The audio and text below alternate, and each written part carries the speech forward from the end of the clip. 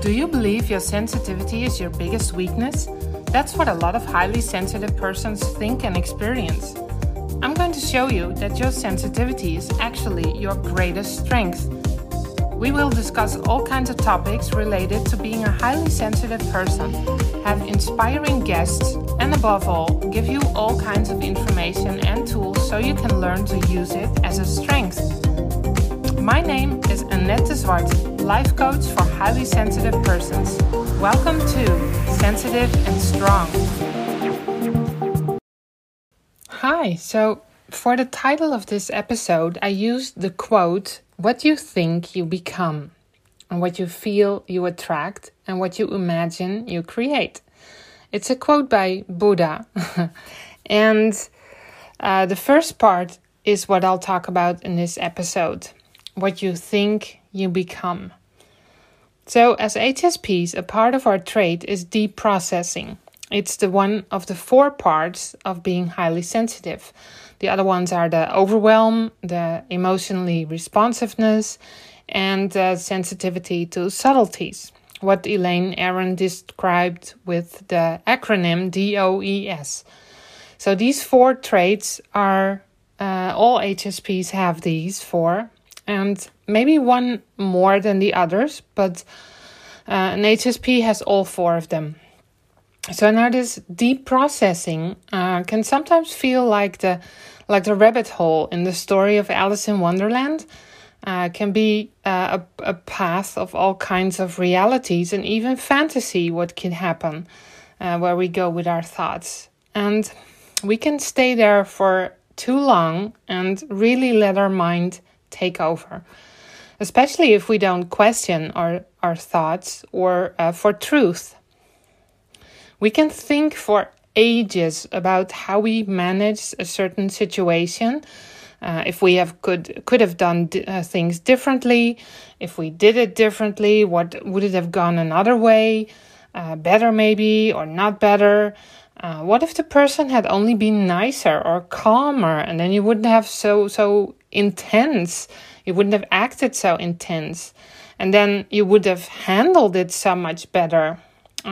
So we can work out all kinds of scenarios like this for a long time, and we can go in all kinds of directions, our own reactions, that of others. What if this? What if that happened? Etc. etc. We just can go in each direction for a long time and think about what would have happened. And it doesn't matter what subject it is. We can do this over an argument we had, a problem we struggle with, a simple thing that has happened, like a conversation or even an experience in the supermarket. It can be everything in life. Sometimes it's even hard to decide what food to order in a restaurant, right? You'll start thinking about, what if I do this and what if I do that? And you can think about it for like ages. So it can feel very tiring sometimes, because sometimes you just want to sleep or enjoy the moment, because when you're without overthinking situations. And so the deep processing is very tiring, and it takes a lot of energy. So our thoughts have influence on how we feel. We create our own life through them. We decide what to do, when to do it, and how to do it. So they are pretty important. So I'm going to explain to you how much influence your thoughts actually have, and also give you some ideas on how to create a more calmer mind and to get your mind to create a direction that you actually want to go. So we can train our brain into more productive thinking. We can use our deep processing also for positive things to create, instead of meandering about what has happened. Now, I'm not saying we shouldn't think about past happenings. Not possible as an HSP, I think also. I'm merely saying that we should also teach our brain to use it in a productive way. So one of the most important things about thoughts I have learned during my coach training at IPEC. Learning this was a huge difference how my life looked and to how my life looked and how it still looks. And so this was a big difference to me. It's the concept that your thoughts create your feelings, and then your feelings create your actions. So your thoughts in the end create your actions. So over the years, I have found this to be very true, and getting more grasp on this was pretty hard in the beginning, and at times also very frustrating. At first, I sometimes thought it was my own fault. I felt so terrible, and sometimes I even got a little bit depressed of my thoughts. And agreed. I mean, it's sometimes very challenging to be aware of your thoughts and to know what they create for you. After all, your mind has done things for a long time in a particular way, and it's not something you change easily overnight. So it also, you can't influence your thoughts in a way that you will always feel happy and content. Life still happens, and if someone gets sick or even dies or another situation, then obviously you are going to be sad or confused or whatever feeling comes up. But I have come to realize how extraordinary our mind is and how very strongly we can affect and influence our experiences. So let me explain this in a little bit more detail to you. I'll give you an example. If a friend forgot your appointment together and you're waiting for half an hour, then there are several things you might think. One is like, oh, they're so busy, they just forgot about me, they're just not going to show up. So you would then become sad and feel like they don't care about you. And then your actions could be that you go home, and because you feel they don't care about you, you will just do nothing and you just sort of waddle in self-pity. And so in this case, the main thought would have been like, they forgot about me, I'm not important, which will cause you to feel sad, and the action that comes from that is like you will not be doing very much. Instead, second option, when you think they are late, I hope everything is fine and that they didn't have a problem getting here, that nothing happened, like an accident or something different. So you feel worried, and the action that comes from that might be to call and ask, is everything all right? Because we had an appointment. And so the third option is thinking like, oh, something more urgent probably came up. It would have been nice if they had said something or called me, but okay, well, now I have some time to enjoy some more me time. So you can feel relaxed and good about some extra time in your schedule. And then your action is that you are going to enjoy that time more. And so, of course, a combination of these three different scenarios is possible, and all kinds of other scenarios. The point is, the thought creates that feeling, whatever you say to yourself, and that the thought, it creates a feeling for you. So you can try this out in your head. Take this example and see what you normally say to yourself and what feeling it would create and what you would do because of it. For instance, how you normally react when someone bumps into you in the street in a rude way. What's the thought that immediately pops up? So you can also go through, like, what is the thought that you think in a situation like that? What's the feeling that comes up then? And what is the action that comes from that? And remember that doing nothing in a way is also a non-action. So it's also an action. So then if you think about that situation, then try to think of another thought you could have and what different feeling that would create, and thus what different action that would create. The point is that a thought creates a feeling. The feeling creates an action. So try out a couple of different scenarios in your mind. See how a different thought creates a whole different feeling and then also different action.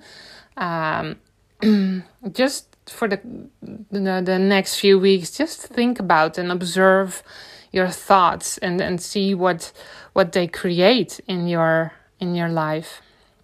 And so this process is something we sometimes quickly go through, and so we don't even notice a thought because it goes so fast, and we only have the feeling that comes after it. Think about it. When we feel sad, we might have thought something like, "Oh, I really messed this up," or "This really didn't go very well."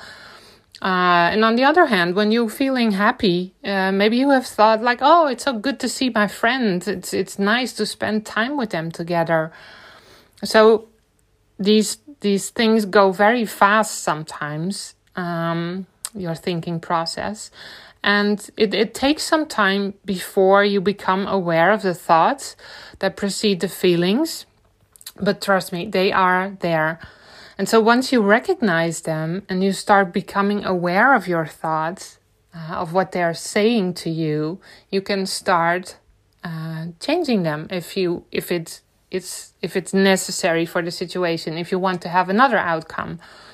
And so normally this whole thinking process and how you feel is mostly automated because, you cannot consciously think about each thought that you have, right? And that would be impossible.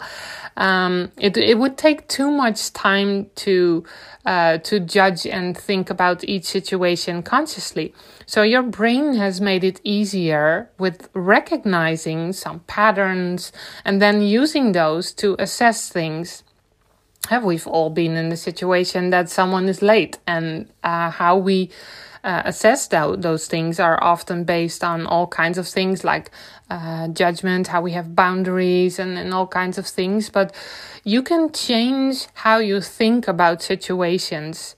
The problem with that is often that we don't always check to see if the thought we are having is the one most useful or that will get you the best results. And also, a lot of your thoughts are not even true.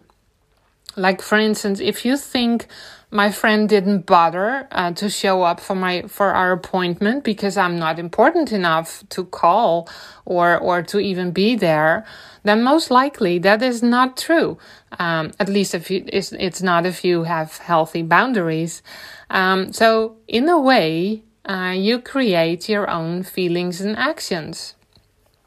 So that does not mean that you always can have happy thoughts, of course. Like if someone has died, then you would obviously be sad. But that also would come from the thought, I'm going to miss this person so much because I love them and I don't want to be without them. So that's also a judgment. But the difference with that thought, something like that, is that it's more fact and it's not fiction. Because love, of course, is a real thing, right? So the thing is, you will want to check your thoughts for truth or facts, because we so often hear our thoughts and the feelings, they come so quickly after those that we don't even question them anymore. And so, because when we feel something, it is often so strong once we go into the feeling that we cannot change it again very quickly, not at least very soon. We have to sort of ride the wave of the feeling, and we know as HSPs those feelings can be pretty intense. So when I learned this process, it took me quite some time to fully understand this, and even longer to change it even. Often I felt very frustrated because it seemed that I created my own frustration, my own sadness, my own anger, or whatever I was feeling. But in the long run, I started to see the patterns, the things I often said to myself if things got difficult, if I failed at something. or simply even when I was hitting traffic. Like when you're hitting traffic, for instance, we all have a specific pattern that we mostly use. Like, oh, okay, I'll have some time. Or a lot of people often have like, oh, no, not now, because I really need to be there. And the feelings that come from that are often frustrating feelings or angry. Or so it's think about it and look at how you have those patterns in your life. And so for myself, when I started to become more aware of the thoughts, I slowly started to making changes in my thinking patterns, saying more positive things to myself. And when I failed, I would say something like, yes, this sucks. I don't like this. But I know I have given it my best. And next time I'll adjust so it will go better. And I would still feel disappointed, maybe for a short time, but also motivated to try it again. So when I felt lonely, because I used to think nobody understands me, I replaced that thought with, well, they don't understand me yet. Do I want to explain to this person? Is this person important enough to make me clarify it? Or does it not matter so much? And I would feel more hopeful, and because I explained more to other people when I chose to, it made a big difference. And so with realizing what your thoughts create, you have a very powerful tool in your hands, or in your mind, I should say, because you will be able to consciously choose where you want to go and what you want to achieve. So with this, with feeling lonely, it's also that the reason, the thing that you say to yourself because you feel lonely, it's like when I used to think nobody understands me, there wasn't real truth in that. I mean, yes, sometimes people don't understand what HSPs, how they think, how they feel, how they react to some things. But it's also not important that with either people it's not important that they don't understand you, or that it's something you want to explain more to them with people you love, for instance. So it's judging like how true is this thought. And then if it's not true, you can think like, oh, well, what would be more helpful way to think, so you can have a different outcome. So there's lots of more people who have thought about this. And as I mentioned in the beginning, Buddha has. And one other person also said something similar. Gandhi said, your beliefs become your thoughts, and your thoughts become your words, and your words become your actions, and your actions become your habits, and your habits become your values, and your values become your destiny. So what it all comes down to is that your thoughts create your world. And so there's also has been done a lot of research on how emotions come into existence. And while there is a lot to be said about that, one thing is very clear. Your brain influences your emotions. And if you're interested in that, Lisa Barrett Feldman has done a lot of research on emotions and has written very interesting books on this. And one of them is called How Emotions Are Made. So if you're interested in that, look that up more. Really, really fascinating. So what can you do to start training your mind to pay attention to your thoughts? So before you feel something. So you can make it a habit during your day to ask yourself, what am I thinking about this? What do I feel about this situation? And don't ask yourself, don't ask yourself how you feel, but ask yourself what you think. Like, how do I judge this situation? What do I say to myself? What you will want to become more aware of your thoughts and question them about truth or fact or fiction. And so you could ask regularly, how is this serving me? Where will this thought get me? What feeling does it create? And if you don't like the answer, see what better thought you can replace it with. And at first it can feel a little bit like you're fooling yourself, because your mind is so used to hearing and following your old habits. Like it's what also with positive thinking also comes up often, that you start feeling like, I know I can say to myself everything's going to be all right, but it won't.